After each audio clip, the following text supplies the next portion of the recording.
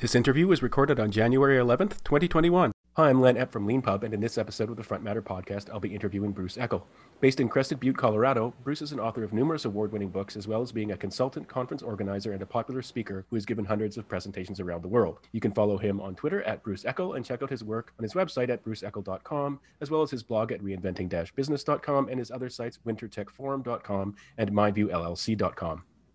Along with his colleague James Ward, Bruce is also co-host of the Happy Path Programming podcast, which you can find at happypathprogramming.com or wherever you find your podcasts. Bruce has published 2 books on LeanPub on Java 8, and along with his co-author, Svetlana Isakova, Atomic Kotlin. In this interview, we're going to talk about Bruce's background and career, professional interests, his books, and at the end, we'll talk a little bit about his experience using LeanPub. So thank you, Bruce, for being on the Front Matter podcast. My pleasure. I always like to start these interviews by asking people for their origin story. So I was wondering if you could talk a little bit about where you grew up and how you first became interested in computers and programming. Boy, we could probably, I'm old enough we could use the whole podcast for my origin story, but I'll try and keep it succinct. I grew up in a suburb of San Diego, California. And in high school, I think it was my freshman or sophomore year, we had a math teacher who had been an engineer, and he had somehow gotten an ASR 33 teletype in the classroom that was connected through, I'm sure it was like a 110 baud modem, so you could like hear the bits as they're going by with a acoustic phone coupler, that whole thing. And it was connected to, I believe it was an HP 1000. Anyway, we were able to remotely program in BASIC, and I liked that, but I didn't actually touch computers much until I was in college. And I studied physics as an undergrad. I actually started in journalism for a year, then changed to physics, and then added engineering. So, and then did a master's degree in computer engineering. So throughout all that, I was dabbling in, computers were becoming more available. And even actually when I was in grad school, I had a summer job where I was programming an Apple II to print out reports for a water treatment plant. And, so I got, so a lot of BASIC and then other languages.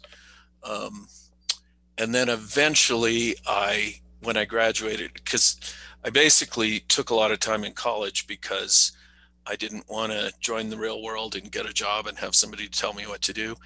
And so, I did that for a few years, and then eventually what I always wanted to do was somehow break off on my own, and I've been independent ever since. Yeah, and you created MindView in 1997? Yeah, I guess probably that. I mean, I was going through different companies and company names. I thought it was before that, but I don't actually remember. I became independent when I think it must have been the late 80s or early 90s, something like that. I had started writing books, and then I think it was the first actual book contract that I got. I thought, I'll try and spend all my time doing this. And I think that's when I quit my job. And yeah. It's interesting, the notion of not liking being told what to do and going independent is something that's come up many times on this podcast. I don't know if there's something about being an author, like people who are, drawn to writing books and doing long projects like that and independence or something like that. But that move to going independent is something that a lot of LeanPub authors have made in their careers. I was wondering, when did you get into book writing and book publishing? Okay, so my first book I published when I was 30, so that was 33 years ago. And but before that, I had started writing for a magazine that was published out of Bend, Oregon, called Micro Cornucopia, and I became a columnist there. And then what my first book was basically a collection of my columns. It's called Computer Interfacing with Pascal and C. So I was my interest was in trying to use high-level languages to interface with computers, which at the time people used assembly language to interface to the outside world. And there were a lot of people, I think, requesting reprints of articles or something like that. And so I thought, oh, I'll turn it into a book. And my friend Daniel had just written a book, and we met when we were 11, and we were not competitive, but it was more like if he did something, then I would do it, or vice versa.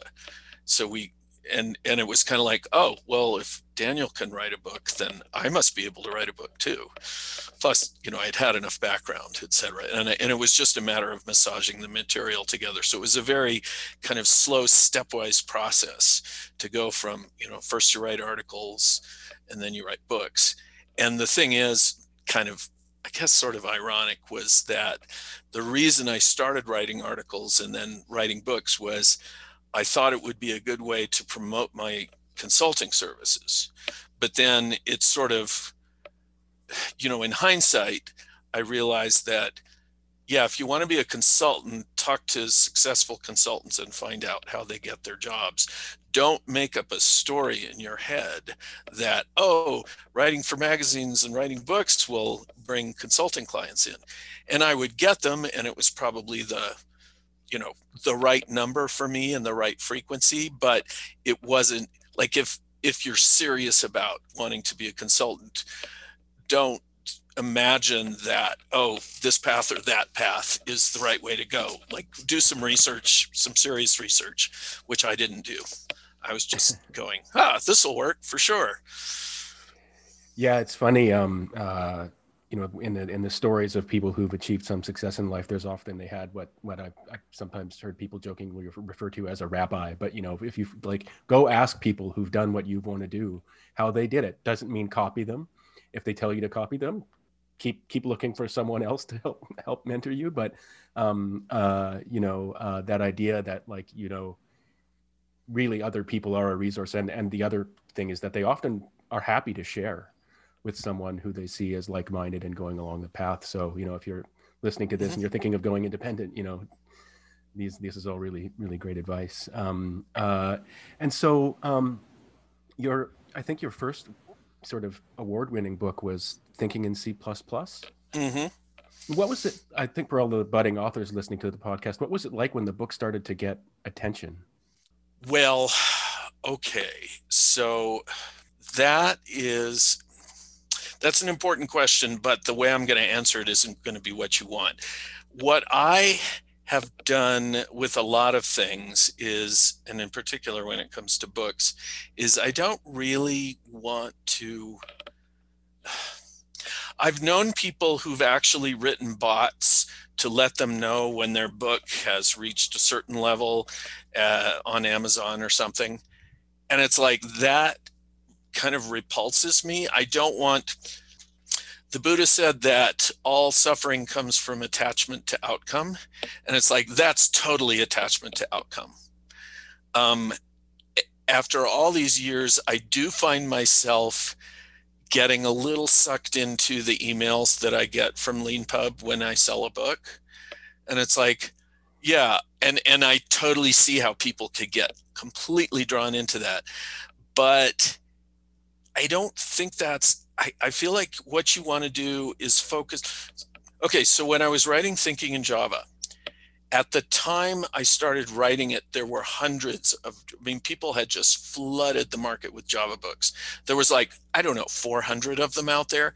And so I had people very seriously tell me that I was wasting my time, that the niche had been filled, that, there was no way that I was going to make any headway in the Java book field.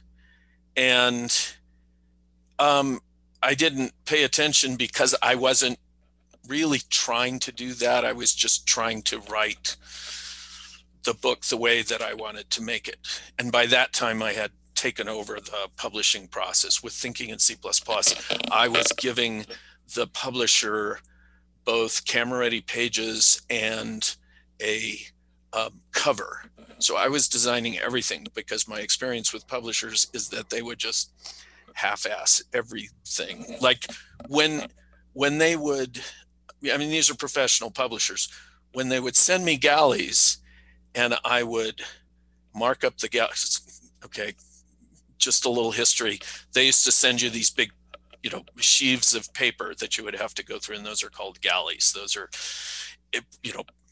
and so you go through and you mark them up by hand. And then they'd send me another set of galleys. And not only had they not fixed some portion of the exercise of the corrections that I made, they would have introduced new errors into the book. And it's just like, okay, this is your job and you're not doing it right. So I started taking it over. And for both thinking in C++ and thinking in Java, to get both camera ready pages and an index, and to be able to fix it at any time, because a lot of people said, oh, you should use a page layout program, but once you lay out the pages, you're stuck with them. You can't do any of the stuff that I was doing. So boy, I'm sorry, I totally lost the thread of your question. What was the original question? Oh, I was asking about that's a great answer. I mean, what does it feel like? What does it feel like? And then you gave a really good answer about, it's important not to be too preoccupied with outcome, particularly precise outcome. It's interesting. You reminded me of an interview I did with someone maybe last year who he was a self-published author. He'd had a fair amount of success with that. And, but he'd also become quite popular on Twitter. Mm-hmm. And he'd had a very bad experience ultimately, because he became kind of addicted to like tweeting and then watching the retweets and the replies and the likes come in. And he did what he realized after a while was like, well, what am I doing this? Like, not that I should stop doing whatever I'm doing completely, but I've transformed it from a way of communicating with people and having fun and stuff like that into something where like, all I'm concerned about is how many reactions I get.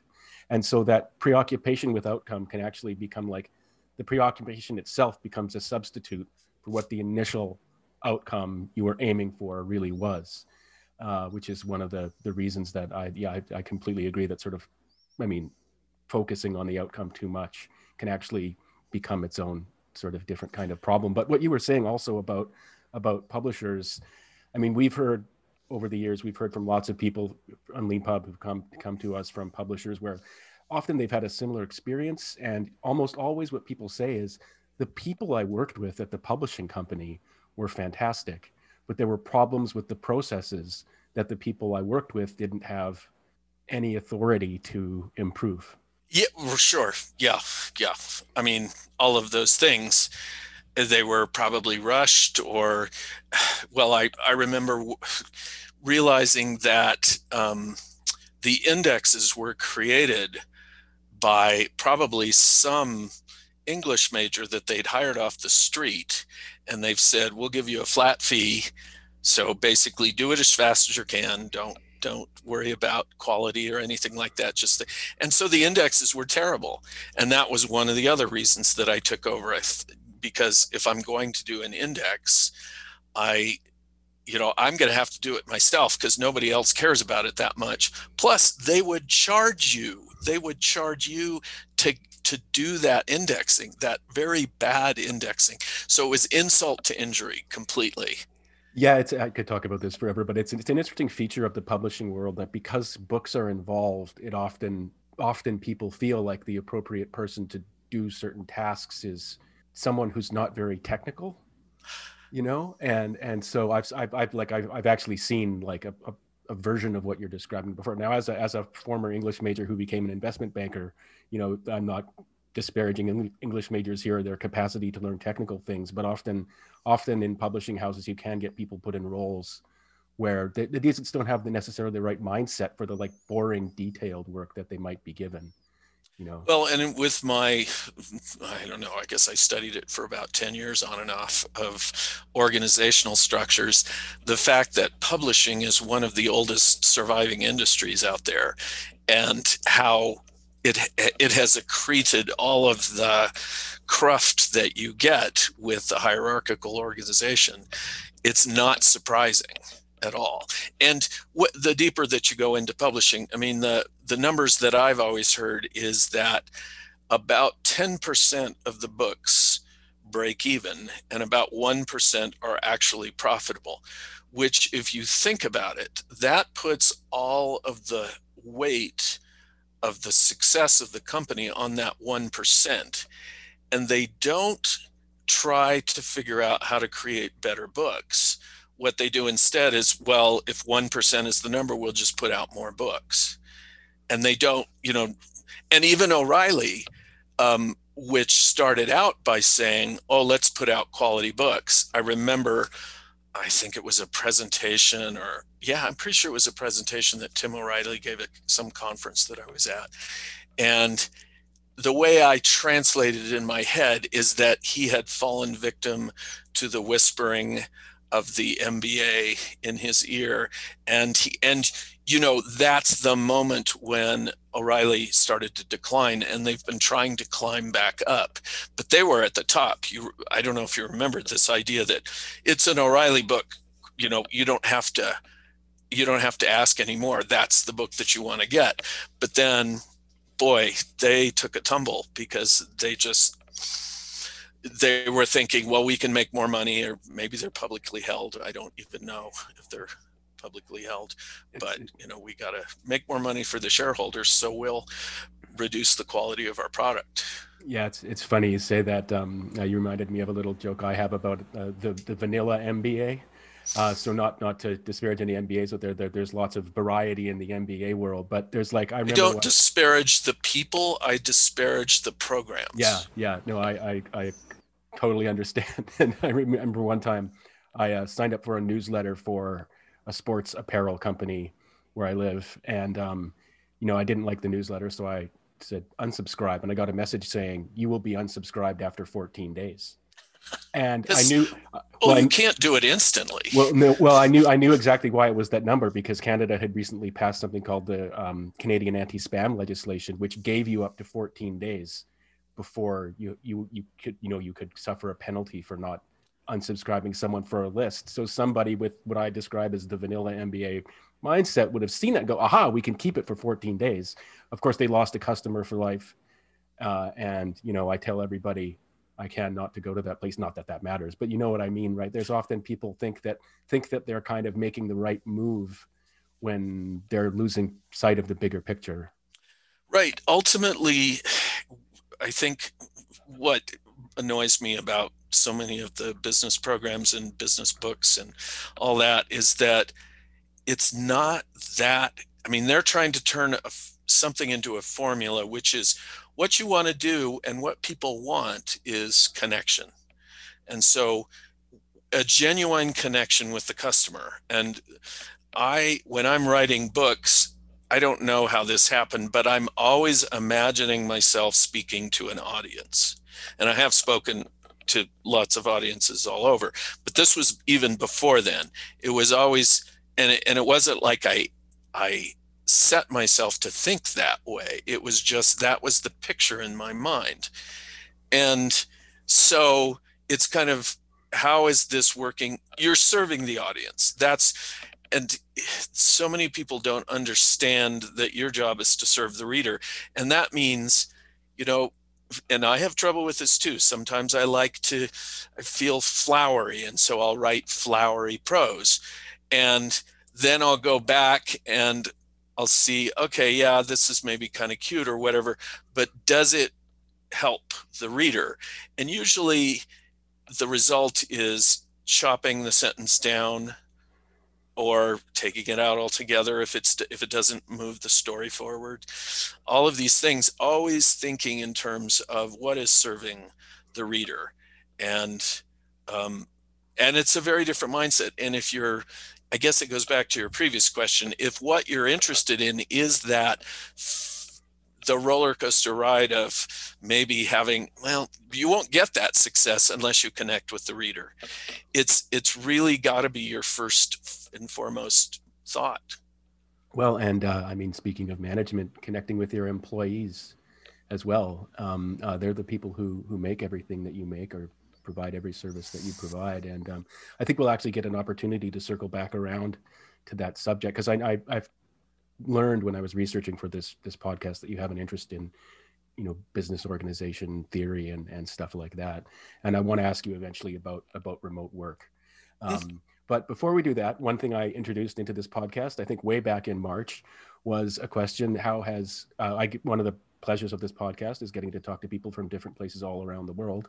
And so I started asking people, what's it been like? What's the pandemic experience been like for you where you are? And that could have been London, it could have been Seattle, it could have been San Francisco, it could have been, any number of other places. You live in a very beautiful place called Crested Butte, which is sort of, I guess, remote in the mountains, as I gather, and stuff like that. What's the experience for you been like, sort of personally just go around town? And then I'm going to ask you actually how it's affected you professionally as well, if you don't mind talking about that. So, well, we're a tourist town. It's a ski resort. And for the last, I don't know, 15 years or something, originally it was called the Java Posse Roundup, because the Java Posse was a group of podcasters in the early days of Java who were very popular, and they interviewed me, and I talked about having discovered different ways to do conferences, the idea of an open spaces conference. And then they said, hey, how about if you organize a conference for us? So we started doing that, and it's always happened in the winter. And so when they dissolved,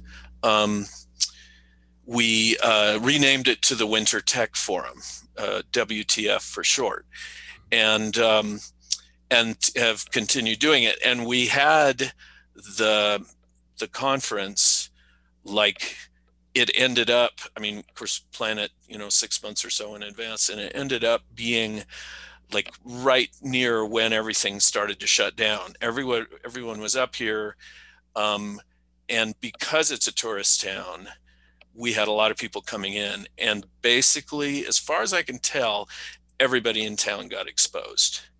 And so we had 3 people. Well, let's see, we had 2 people from the conference, and then my friend Carl, who was one of the Java Posse guys, he died, and that was hard.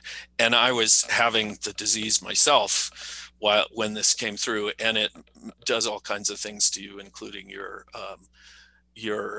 well, they say maybe it's nervous system. Anyway, it messes with your emotions and all this kind of stuff. So it was very rough, but we haven't really had any resurgence since then. And of course, the trickiness of the disease is that some people have mild symptoms and may not even know that they have it. So we have a whole town full of people who are going, it seems like I would have been exposed, but I didn't have the symptoms. And then there are people like me and one of my neighbors, and it's like, yeah, we definitely had it. We had all the symptoms. And so we've been, I think that's the reason that we haven't gotten re-shut down in this area, is because most people got exposed, and we haven't had much of a resurgence. And so we've had, we've been careful about tourism, but we've had a fair amount of tourists coming through since then, and it hasn't caused a resurgence. So I'm guessing that's why I think, but we don't know. We can't tell. That's the thing. Even if you've had it, you can't be sure. You read articles one way or the other, and it's like one day they're saying, yep, looks like it's, you're good once you've had it. And then others go, we don't know, maybe you could get it again. Hard to say. So it's been, one of the things that we did, which is good, is that the main street downtown, they turned it into a one-way street up the middle, and then they put tables outside so that people could be outside and that the restaurants could survive, because we've had a few go out of business. And also, it kind of gave the place more of a festival atmosphere. So they're talking about making it a permanent thing in the summer, which I'm all for. So yeah, that's kind of been when it's like, is it affected my business? I'm not a good metric for that, because my business goes all over the place. Sometimes I'm traveling a lot and speaking and consulting and things, and other times it's quiet and I'm just working on a project like this. I would say that having a book to work on, a project to work on, has been really good, because while I'm working on it, I feel pretty normal. But yeah. Yeah, thank you for sharing all of that. Sure. I really appreciate that. It's interesting. You're the second person I've interviewed who contracted the virus. Hmm. I've interviewed people who, um, you know, were exposed in the early days and then had to live for 2 weeks in their basement with their, spouses and children, kind of prison style, sliding food under the door and stuff like that. And then there's the sort of funny aspects of it like that, but there's also the sitting there for 2 weeks wondering if you've got it and if you've spread it to your family or your friends or your colleagues and things like that. And it's a different experience for everyone. I live in a tourist city myself, and in Victoria, British Columbia, Oh and yeah, I've been there. yeah, yeah, yeah, it's been difficult for the economy here. But one thing that's happened here, like has happened in many other places too, is the kind of main drag they they turned off. If effectively it was kind of 3 lanes wide, and they turned off two of them and turned them into um, yeah, places for restaurants to have tables out, which is a change that people really like. There was actually, they painted on the middle of the street a little symbol of a person with a circle around it, but no strike through, indicating Hmm. that this is for walking now, not for Oh, cars. And so like you can still thread the bollards kind of thing, but they very deliberately said like this is a space for walking now, and it's something that in my experience tourists love it when they can just walk around without having to dodge death, you know. I uh, wish we had gone that far, but there are some folks with businesses that just resist any kind of change. Um, and it would have been great if it could have just become a walking. I mean, that's what most people would love, but yeah, the Champs-Elysees might go down that path actually in Paris. I just read an article the other day. It's really exciting. And on that note, actually, I wanted to ask you. So I said I'd circle back to remote work, and so as someone who's interested in organizational structure and design and things like that, um, do you think that the shift to remote work that's happened for so many people during the pandemic is going to be something that generally persists across various different industries?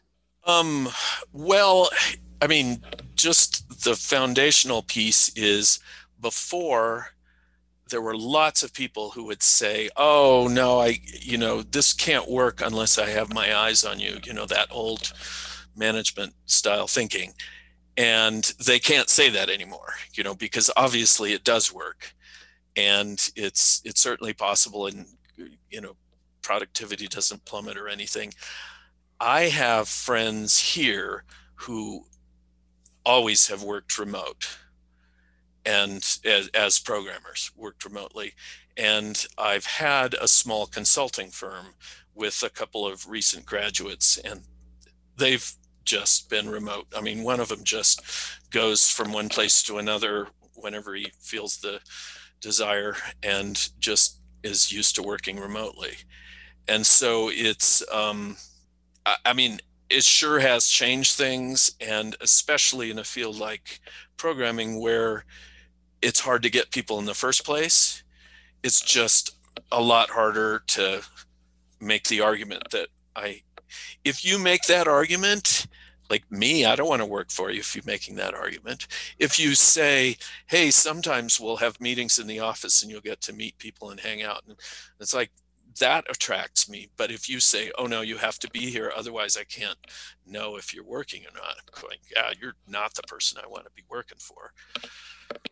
Yeah, I think thank you for touching on that. I think that's one of the most important points, that there's a certain type of person who sort of has a certain type of management style or theory is having a hard time facing, which is that it's actually going to be a way of competing for talent to provide remote work, and that the most talented, most productive people are going to want some kind of remote work setup probably, and a lot of that too is because a lot of people didn't know that the tools work now, right? Because they were used to, I always, unfortunately, I pick on WebEx and stuff like that, but a lot of people didn't know that like Zoom works, that you can, I mean, you can take over other people's computers and do stuff on them now. Like it's just this sort of it's like standing over their keyboard or whatever at their desk. Like these things just work now. I had a friend who's, Which we've been able to do for a long time, but now it's in the general, knowledge sphere, whereas before it was just special. Because my brother has been remote taking care of people's computers for years, Mhm. and he just controls them all remotely and virtually never has to go out to on site. So the tools have been there, but now everybody knows about it. Yeah, now everybody knows. But I had a friend who's a sort of relatively prominent lawyer who's like, "Did you know you can just conference people into video calls and it just works?" And I'm like, yeah, I'm so glad to hear you figured that out, because and now he gets to spend way more time with his kids and his family, and he gets way more work done, and he's got more work to do than ever. And it's partly because he's more productive the way he's doing it now. My pet theory is that, if a company starts forcing people back to work and they're going to be like having to get up at a particular time, get on commute, commute, and it's just going to feel so arbitrary and capricious that and then like, of course, what's going to happen in the end is you're just going to get to your desk and sit in front of a computer, which you probably brought with you from home now, and just do what you could have done without wasting all that time. And there's an old Disney animation of what the future is going to be like, and I don't know, it was probably from the 60s or something, and you're watching the male wage earner, because he's the woman is off shopping and doing woman things, right? So back then that's the way they were mindset was. And so anyway, the guy gets up, gets on a train, gets all the way into work, sits at a desk with all of these things, and then when his boss wants to talk to him, his boss talks to him through a monitor. And you're watching this and going, you were so close. You were almost there, but you couldn't even question the idea that you had to commute in. And I think that goes back to, I think it was Adam Smith, who was the one who said, well, I'm pretty sure he's the one that say people are lazy and they'll steal. And then later in the book, he refutes that. So, but people immediately grabbed onto that. They go, it's simple. Gotta have eyes on them all the time, or else they'll steal from us. Yeah, I could talk about that forever. That actually, in particular, the idea of vision and being able to see is a really deep part of it. And the image I like to say is where it comes from is like old salt mines, where there'd be like somebody at the bottom, some guys toiling in the sort of bottom, and then there'd be someone one level up looking down on them, making sure they're doing their job. And then up on the next level above in the stepped salt mine would be someone not just looking at the people working, but looking at the people working below them. And then you can imagine going all the way to the top. And then this idea that if you can't see it, there's almost this preoccupation that if you can't see it, it can't be happening, which makes programming a difficult kind of work for people like that to wrap their heads around, right? Or even intellectual work, right? Because as my brother likes to joke, like a guy just resting his head on his hands might be doing the hardest work he's ever done in his life, but you can't see it. And so a lot of people just don't believe it and don't even think of it as work. Well, programming is typing. So right. The faster you type, the faster you're programming. Yeah. You might want to change your analogy there, because it turned out that a job in the salt mines was actually a cush gig. Really? That's, you wanted one of the times, I mean, this has been one of the great things about writing books, I guess, is that I get invited to other countries. Anyway, this was in Poland, and I've been to Poland a number of times. Wonderful place. And one of the trips, they took me to visit, they have these salt mines, and you go in and there's sculptures and everything, and you start hearing the background of it.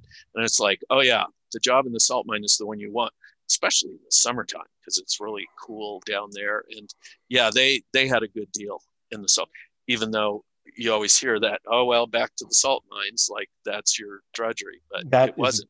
That is really fascinating. I know. I love things where we have this kind of common knowledge, and then you discover that it's totally wrong. For some reason, I find a lot of satisfaction out of discovering those things. Yeah. Well, actually, on that note, not to digress too much, but Adam Smith's concept of the invisible hand is an example of that. If you want to know what he really meant, Google Noam Chomsky invisible hand, and you'll find a pretty good article. Hmm. And I wasn't speaking to you. I was speaking to the audience about that. Sure, But but it's I'm interested. basically one version. I mean, it's always more complicated than you think, right? But like one version, a quick way of explaining what it really means is that people's nationalist interests would Hmm. override their capitalist interests in certain circumstances, and that's what the invisible hand was. It wasn't that the market's just going to like naturally optimize. It was actually that people would violate the sort of normal rules of capitalist trade and motives in order to pursue nationalist motives. Hmm. That there were circumstances under which that would occur. That's my understanding. Okay. Um, but anyway, we can all go look into it later. Yeah. So actually, one thing, just as a bit of a segue into the next part of the interview where we talk about your books. So you've written books. These books mostly have a pedagogical kind of like purpose for them. They're trying to teach people things. And you mentioned at the beginning that you started out in journalism in university, went into physics, and then did I believe a master's in computer engineering.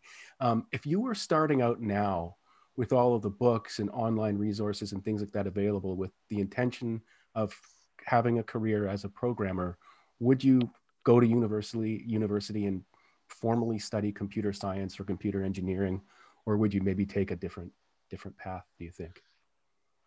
Oh boy, that's a tough one. So when I was going to school, it was you could go to school for effectively no money. Well, I guess you're in Canada, so isn't it more or less the same thing? It's much cheaper than it is in the United States. Right. Yeah. So, like the University of California, I think first started having some fees when I was there, and people were reacting to, this is going to cost us $90 a semester or a term or whatever. They were just, and of course now all the colleges are crazy expensive. But at the time, I really I had some jobs. Actually, my father was in construction, and so some of my first jobs were like cleaning out ditches and doing really miserable work. And his foreman would say, "Well, we're giving you all the bad jobs so that you don't go into this business." And it worked really well. I didn't want to really go into anything because all work seemed kind of miserable to me. So I was in college to try and avoid that. So I was an undergraduate for like 6 years because let's see, journalism, 4 years of physics, and then I started adding engineering stuff on top of it. And then I was in graduate school for a couple of years, and I even started a PhD program at UCLA, which fortunately got canceled in my first term because I needed to be booted out. Because otherwise, who knows? I probably just would have kept going. But I was avoiding joining the quote unquote real world. And so, I mean, put that, and I was taking all kinds of other classes too, a lot of art classes and, just whatever was interesting me. I was just trying to get away with not becoming a responsible adult. And so, like, that was really, I really enjoyed being in school. So that part I wouldn't want to missed out on. But if you're just being practical, I mean, my gosh, the number of things that I learned from watching YouTube videos now, like I just do it more and more. And because basically all the lectures from, if you're nuts if you don't put all your lectures from your conference on YouTube. And so they're all up there, and you can, if you find them, they're like, that's the best way to see a lecture. If you start to fall asleep, you can pause it and come back to it if you lose interest or anything like that. So it's like, man, that's a huge resource. The internet, I've gotten rid of a ton of my books. I used to have, it still looks like I've got a lot of books, but I've gotten rid of a ton of them because I realized I don't use them. I'm not, it's rare that a book for programming, most of the ones that I had originally was for hunting through to find solutions to answers. The only books that I have now are the ones that have a certain, I guess you could say, narrative to them. In other words, it's going to carry you through from beginning to, it's what I'm trying to write, something where you want to read it from cover to cover. And there's not that many of those. And so I don't know. And it's so expensive to go to college. So I would say for sure, look seriously at alternatives because, and even if you do, like the two guys that are working for this little consulting firm that we put together, they came out of college and they hadn't been exposed to Git. And of course now they use it all the time and are going, yeah, why weren't they teaching that in college? I mean, some sort of distributed version control, it sounds very practical. And so a lot of colleges are wanting to teach theoretical stuff. But I mean, it's actually a pretty mind. I've been kind of struggling to understand, how is Git working? Why was it doing all these things? And then there's all kinds of different ways that you can use it. And it's like, no, this is almost like a programming language in itself. This is definitely something that should be taught in school. And a lot of them still aren't. A lot of schools are still teaching Java as their, like, they decided, oh, we can just choose this one language and teach it all the way through. Well, you're kind of crippling people by not teaching them multiple languages, at least another one. It's really, you're reminding me, it's really interesting. I once interviewed someone for the podcast who was not just a computer science professor, but like had a role in the United States, but he had a role in sort of shaping policy around what was being taught in computer science courses around the country. And he compared Git to the moment when surgeons realized they needed to wash their hands. And so it's a excellent really example. It's a useful analogy because, like, of course, you've got to understand all the fancy doctor surgeon theory stuff. But one thing that's a very important part of what you learn is just how to scrub up. And like, holding your hands in the air or whatever, as practical or trivial as it might seem, actually learning those techniques, learning why they work and how they work is just crucial to getting anything done properly. Yeah, thank you very much for answering that. Yeah, I asked that of almost everybody who's got a background in computer science. When they come on the podcast, I also ask people who went the other way if they regretted not going to university and stuff like that. And it's always interesting to hear people's perspectives on it. Yeah, I think there's a lot of, because I had a friend, we did a lot of things together, and he had dropped out of college, but I think he had been studying music and he played in bands and things like that. And then he got involved with C# and C++ and C#. Anyway, we did a lot of speaking together. But Richard, I think, was always kind of embarrassed that he didn't finish college. And I'm going, you're teaching people who have graduate degrees. Why? But no, that couldn't shake it. And I think a lot of it is because we go, oh, well, you have to have degrees and you have to have these certifications that are granted you by society in order to make you a legitimate person. And gosh, that's a lot of cultural baggage. And the thing is, some of the best programmers I've ever seen have not had backgrounds in computer science. Sometimes they, like physicists, yeah, I was a physicist, but I do find physicists make really good programmers because they're used to struggling with difficult things and, being methodical, and that was their training. But then there's a lot of musicians turn out to be kind of good, well, like Richard was. And I had other friends who are musicians, and I think they understand this idea. Maybe the processor makes sense to them, the cadence of, stepping through the T states or something like that. I don't know, but for some reason they, reading music is like reading source code. I have no idea why, but so these boxes, and despite the supposed rise of no-code programming, I think that's probably going to drive even more demand for programmers, not less, because people are going to be building things and then they need more help beyond what the no-code platform is able to give them. And so, yeah. Anyway, next question. Yeah. So yeah, no, thanks. So moving on to the subject of your book, Atomic Kotlin. I was wondering if you could talk a little bit about, well, let's just begin with, and I know this is a big subject that you know a great deal about, but what is Kotlin? So Kotlin is, well, one way to look at it is that it's an object functional hybrid language. And that means it supports both object-oriented programming and functional programming. But another way to look at it, which I'm kind of fond of because I study programming languages, that's kind of my deal, and my specialty is predominantly in looking at languages and comparing them and seeing what works and what doesn't. And what I love about what they did in Kotlin is that they said, let's, instead of inventing new things, let's look at the best things that have worked in all the other languages.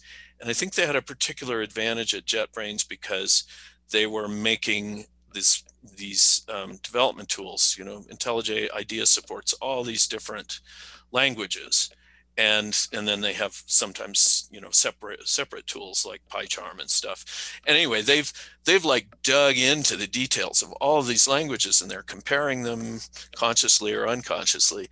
And so I think they were in a really good position to create a language themselves. But their attitude of, well, we know all these other languages and we see what works and what doesn't, let's just find the things that work best and put them together in a language. And so it's extremely well thought out. And if you go back and look at how Java was put together, it was, I mean, the initial version of Java was put together in a real hurry. And they threw things in there that years later they had to like withdraw from the language, deprecate and everything. So to see a language which is so thoughtfully created in contrast is just a delight. And they thought, you know, it's every detail. Like they, I don't know, for example, Java mindlessly adopted the new keyword from C++. And in C++ it was essential. In Java it wasn't, because they're using a garbage collector. And in Kotlin, like in Python, they don't have a new keyword because you don't need it. It's an extra noise. And there's so much in Kotlin that the noise has removed. And so it's a lot easier to, I don't know, it's just elegant and clean. And I believe that it will, because Java can only fix itself so far. And there's seams that you experience with those fixes. And so more and more people, I think, are going to move to Kotlin. It solves a bunch of problems that Java just wasn't designed to solve. I don't know if that's... Oh yeah, no, that's a great answer. And I should mention that there's a really fascinating section at the beginning of the book where you actually go through the kind of history of languages that led up to the development of Kotlin, which is really informative, and just a great primer for anyone who's interested in the history of programming languages just in itself as a subject. I'm glad you liked that, because that was something we didn't have that.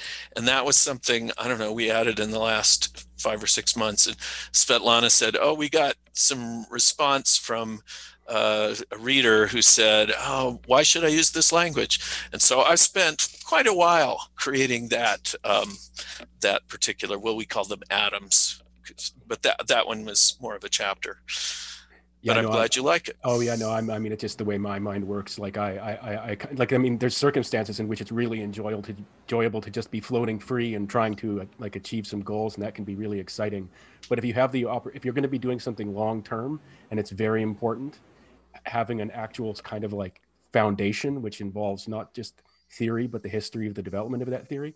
Even if you're going to be doing something for years, taking a day to think about these things can actually like make a huge difference. And I actually wanted to take an opportunity to ask you about a very specific decision that was made in Kotlin, one of these deep decisions, which is around the issue of indicating no value, which will maybe give you a bit of an opportunity, if you're up for it, to show people, you know, the importance of what we were just talking about.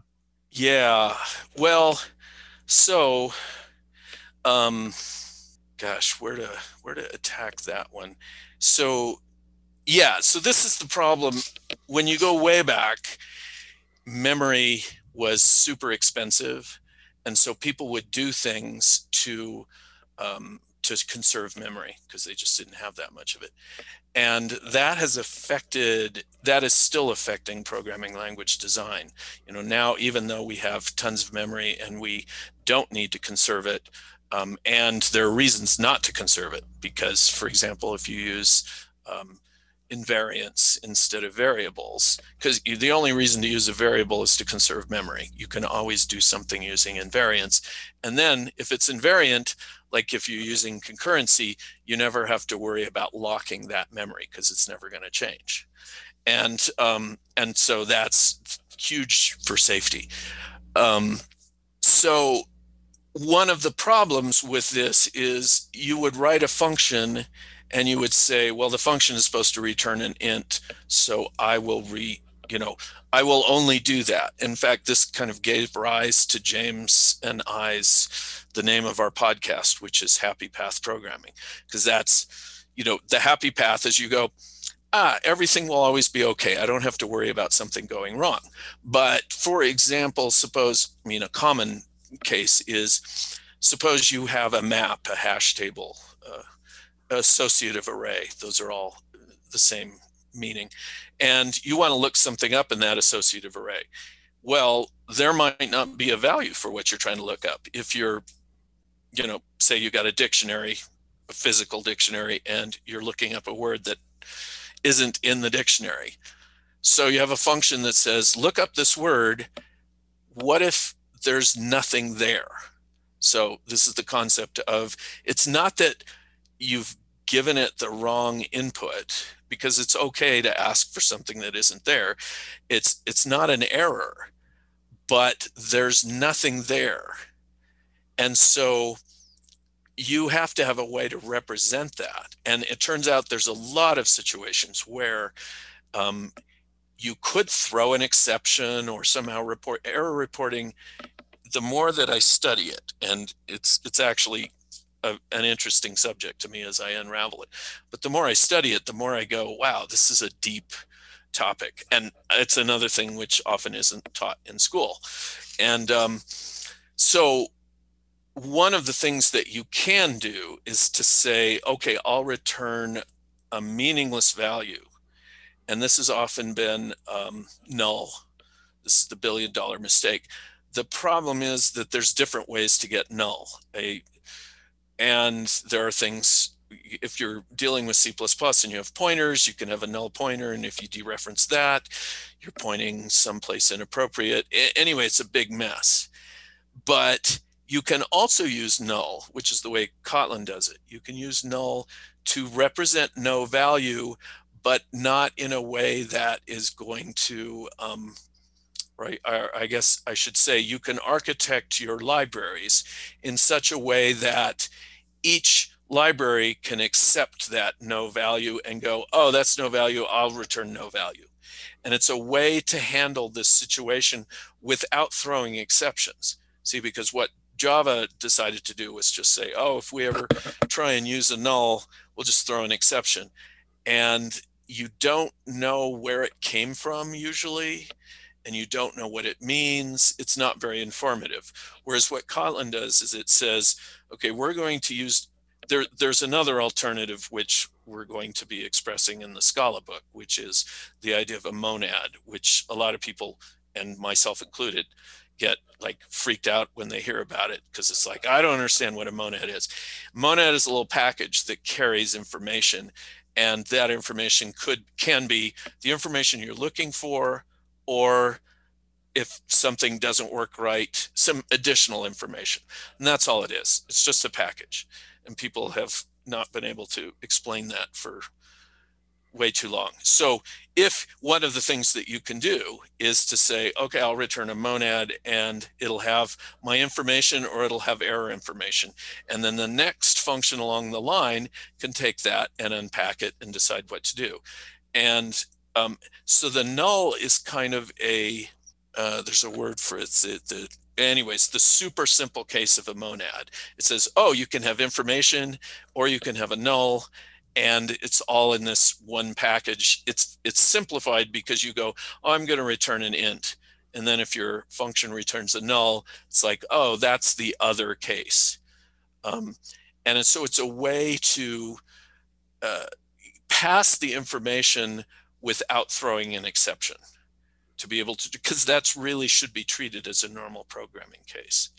Anyway, there's, yeah, there's all kinds of stuff that you can go into. I gave a presentation at one of the Python conferences on error handling, and now I've looked back on it and it's a little embarrassing because I go, oh, I understand this topic so much better now, and I'll probably try and give another presentation at some point where I try and go into it deeply enough. It's kind of a big topic. It's way bigger than I ever thought. When I first encountered like somebody's C library, the idea of thinking about, I just assumed that when I called this thing, everything would work right. But I was young, so. Thanks very much for that. One thing I should mention, lest people get the wrong impression of the book, Atomic Kotlin is actually meant for beginners, and Bruce and Svetlana do a really good job building things up. And as the title implies, they've introduced this idea of atoms.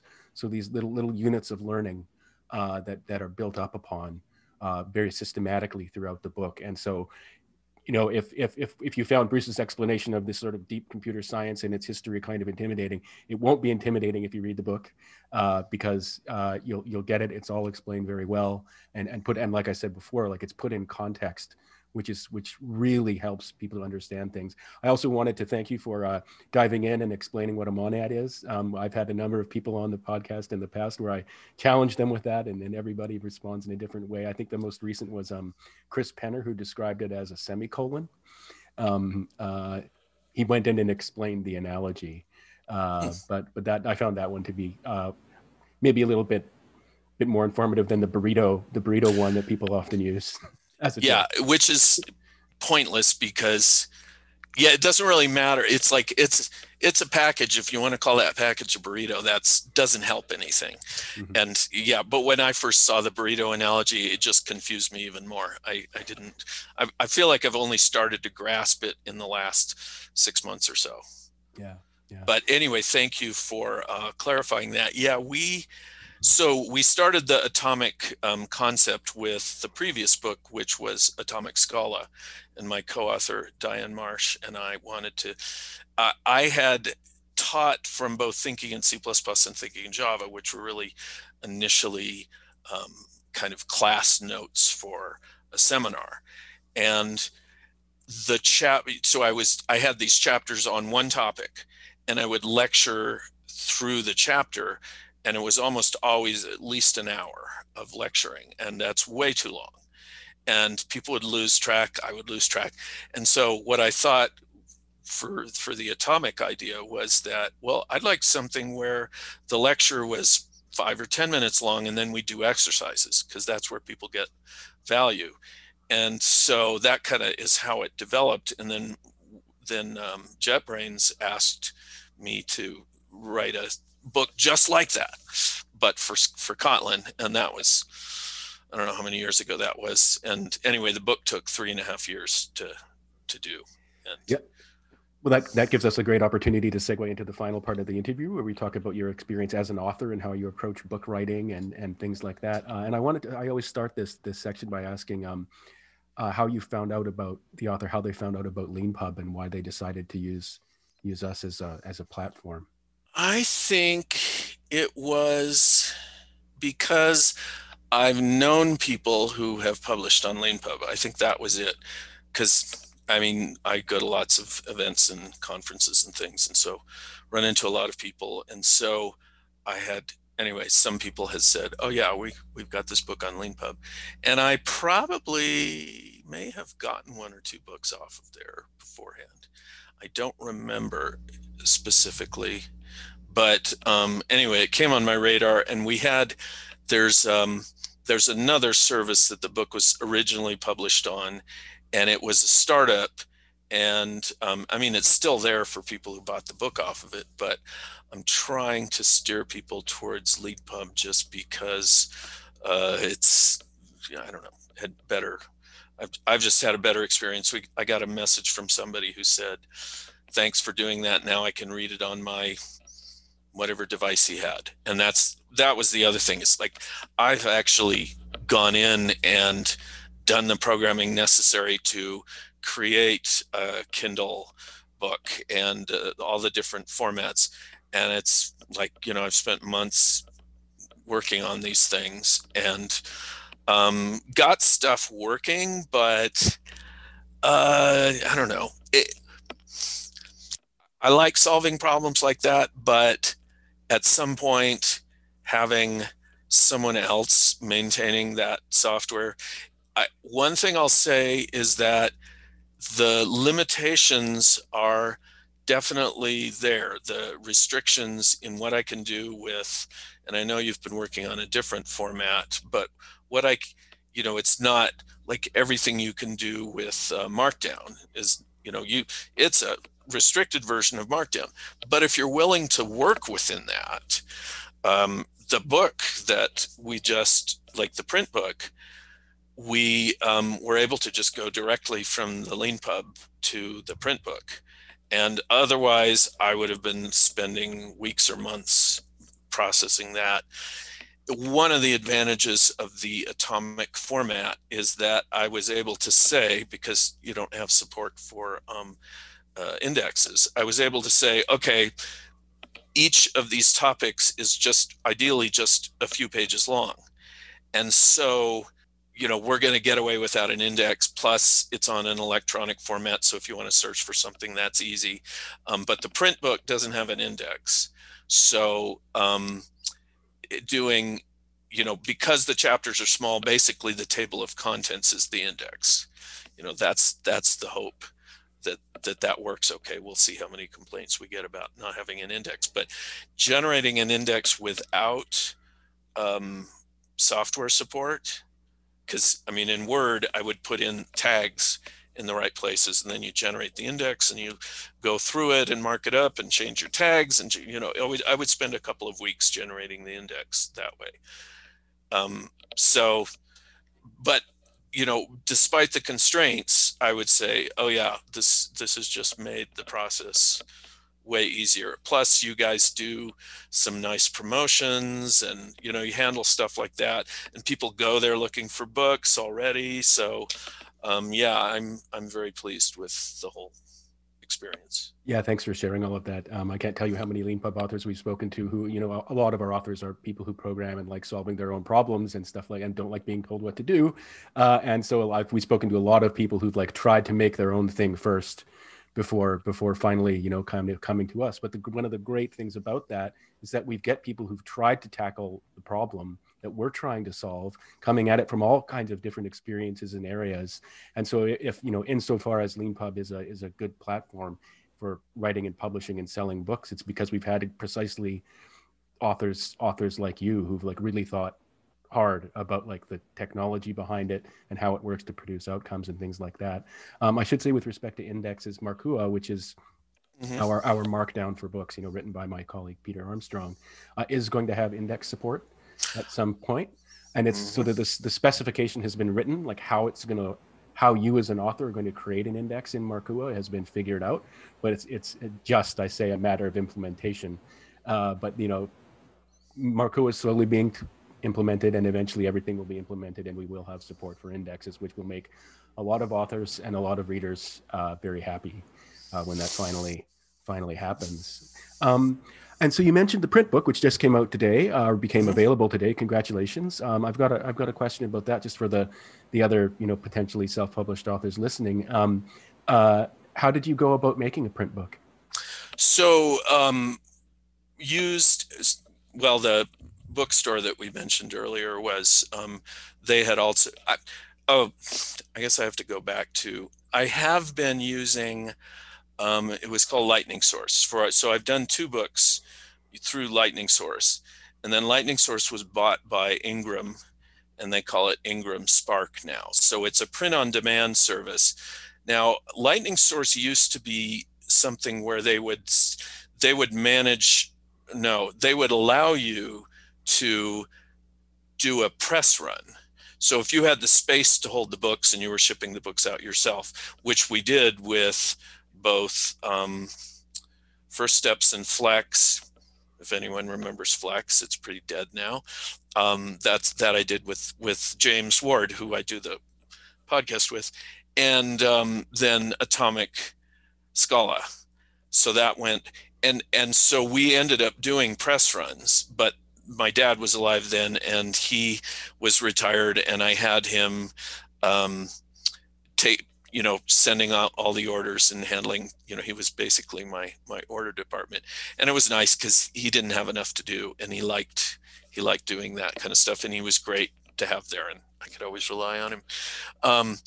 What was really nice is they would negotiate with the printer. They had a whole bunch of printers. They would negotiate with them, and then you'd have a truck, a flatbed truck show up in front of your house and unload all these books that you'd put in your garage and sell them.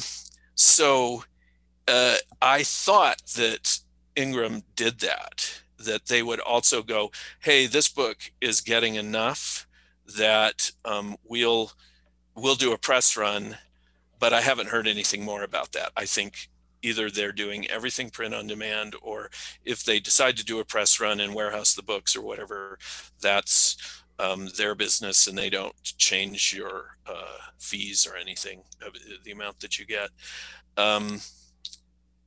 There was another thing about, so anyway, we're using Ingram Spark, but my friend who I mentioned that I've known since we were 11 years old, he does all my book cover design. And so he designed the cover and did all of those things for me. That's Daniel Will Harris. His name is somewhere on the cover as the cover designer. So if people want a cover design, they can go to him. Yeah, I was going to ask you about that. Your books have great covers, and then I discovered that you have your friend Daniel Will Harris design them, and he's at will-harris.com. If you want to find out more about him, we'll put a link in the transcription and everything about that. And I should also mention you mentioned that we talked about the bookstore, but that was before we started recording. So the bookstore in Crested Butte is called Townie Books, right. And it's Townie Books. I think it's just towniebooks.com. I think it's just towniebooks.com. I'll make sure to put a link in here as well. There's a link if you want to buy it through my local. I suggest that you buy it through your local bookstore, but if you want to buy it through my local bookstore, there is a link and they'll ship it to you and everything. So I'm trying to support them, but I'm also hiring Arvin to do promotion for me for the books. So we'll see what happens there. Yeah. But when we do, like every time we do a cover, there's always this long process where I have an idea, Daniel has an idea, we try out a bunch of things, and then usually there's this moment of aha, and then the cover often comes together really quickly at that point. And we went through all kinds of different things with this cover, and finally he just grabbed the Kotlin logo and blew it up really big, and then we put in there's a little, that's the only mid-century, because when you say atomic, you could also be talking about atomic age stuff, which is mid-century design. And the original cover that we had was like very mid-century. It looked like a Palm Springs sign, and it was very cool, but Svetlana had no clue about it because her parents were in Russia at the time, and they had, their experience was they didn't see any of this stuff. So she was just like absolutely clueless about what I was talking about. So we ended up changing it. And by the time that's my experience with book covers, is that you're always going through, you think you're going to do it one way and you always end up. But by the time we were done, it was like we sent it to her, and then she showed it around to everybody at JetBrains, and they go, "Oh, this is awesome!" They just loved it. So it all worked out. But it's always a big process. Yeah, that's fantastic. Well, it's worth it because a great book cover is just, a joy in itself to create and see, but also really does help with sales and credibility. And not that you need any of that. So the last question I always like to ask people, if they're a Leanpub author on this podcast, is if there was one thing we could fix for you, or one thing we could build for you, bracketing in indexes, for the purposes of this conversation, can you think of anything that you would ask us to do? Well, I guess it would be nice to have a little more, I'm able to work within the constraints of the, like what I can do with Markdown, and even, I've studied Markua. Now, how do you pronounce it? Markua? Markua. Markua. Okay, I've only read it, so I pronounce it differently. But I guess it would be nice to have a little more latitude in the way that the kinds of elements that I can put into the book, being able to, like, for example, when you have the greater than signs on the left, to have a, what do they call it? It's sort of like a call out or something. I mean, right now, all it does is just indents it. And it would be nice to be able to have some maybe stylistic control that would be a little broader. It doesn't have to be everything, but it would be nice to have a few more things. And tables, at least in the Markdown, are kind of troublesome. It would be nice to, I don't know. Like in the next book, I'm thinking of maybe just making the tables graphically, using some kind of graphics program, rather than using the Markdown stuff, because they're pretty restrictive. Yeah, thanks very much for that. Yeah, with respect to sort of formatting the callouts, kind of, or asides or blurbs or whatever you want to call them, we've actually just in the last couple of weeks had a little bit of an uptick in requests for more formatting control around those. So we'll make sure. I'll make sure so it's not just me. No. Okay. I'll make sure to communicate to the team that you're. Yeah, I mean, there's a few things like that. There's, various little dingbats and stuff that might be nice to have slightly more control over. Yeah. But that one in particular, I think it would have been nice to have been able to do nicer callouts. Yeah, and when it comes to tables, we've done a fair amount of improving to them, like already in the last few months in response to requests from authors. But there is a certain level beyond which something like Markua is probably never going to go when it comes to detailed formatting control. And so actually quite a few Leanpub authors just go, you know what, I've got some other, app or software or process or whatever for making my tables exactly as I like them. And then they put them in as an image. And that seems to work, really well. It took me this long to kind of like have that as like, because I'm trying to make everything work within the Markdown table format, and well, especially if the table has like a paragraph of text in it, that all has to be a single line, and I had to write a program to do that and everything. And now I'm looking at it going, I could have tables look exactly the way or any graphics, and if you had, I guess, to recommend that somewhere in your table section, say, hey, this is limited, if you want to do more, and then maybe even recommend some, because I'm not sure what program I would go looking for at this point that could make nice tables.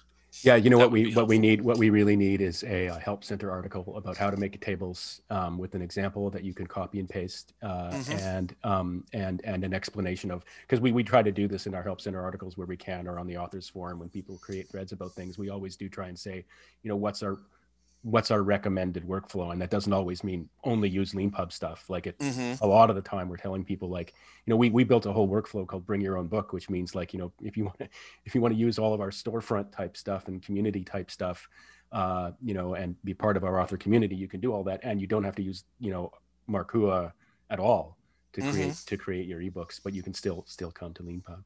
That does remind me of one more thing, which is in your help system, your articles will say things like over a week old. That is useless. Just, if you're going to do that, remove it, put a real date on it, or don't say that, because that's just like, so frustrating. I couldn't agree with you more. We use a service that we really like called Intercom. I haven't been able to find a setting to change that or turn that off. Okay. I have spent lots of time shouting at the computer when information is hidden. I'm a huge enemy of the day ago, a week ago, a month ago. It's tell me when it was, and don't hide the email address anymore, Gmail. things like that. Like I just, It's frustrating. Yeah. Anyway, I couldn't agree with you more. Every time I look at that, I'm like, I wish I could turn that off. It's like a little dig. Yeah. If anyone knows how to change that or turn that off in Intercom articles, please let me know. But by the way, Intercom's a wonderful, wonderful service, and we love them very much. Well, Bruce, thank you very much for taking the time to do this interview today. I really appreciate it, and thank you for using LeanPub to publish a couple of your books. Well, it's my pleasure. Thanks. And thanks as always to all of you for listening to this episode of the Front Matter Podcast. If you like what you heard, please rate and review it wherever you found it. And if you'd like to be a LeanPub author yourself, please check out our website at leanpub.com. Thanks.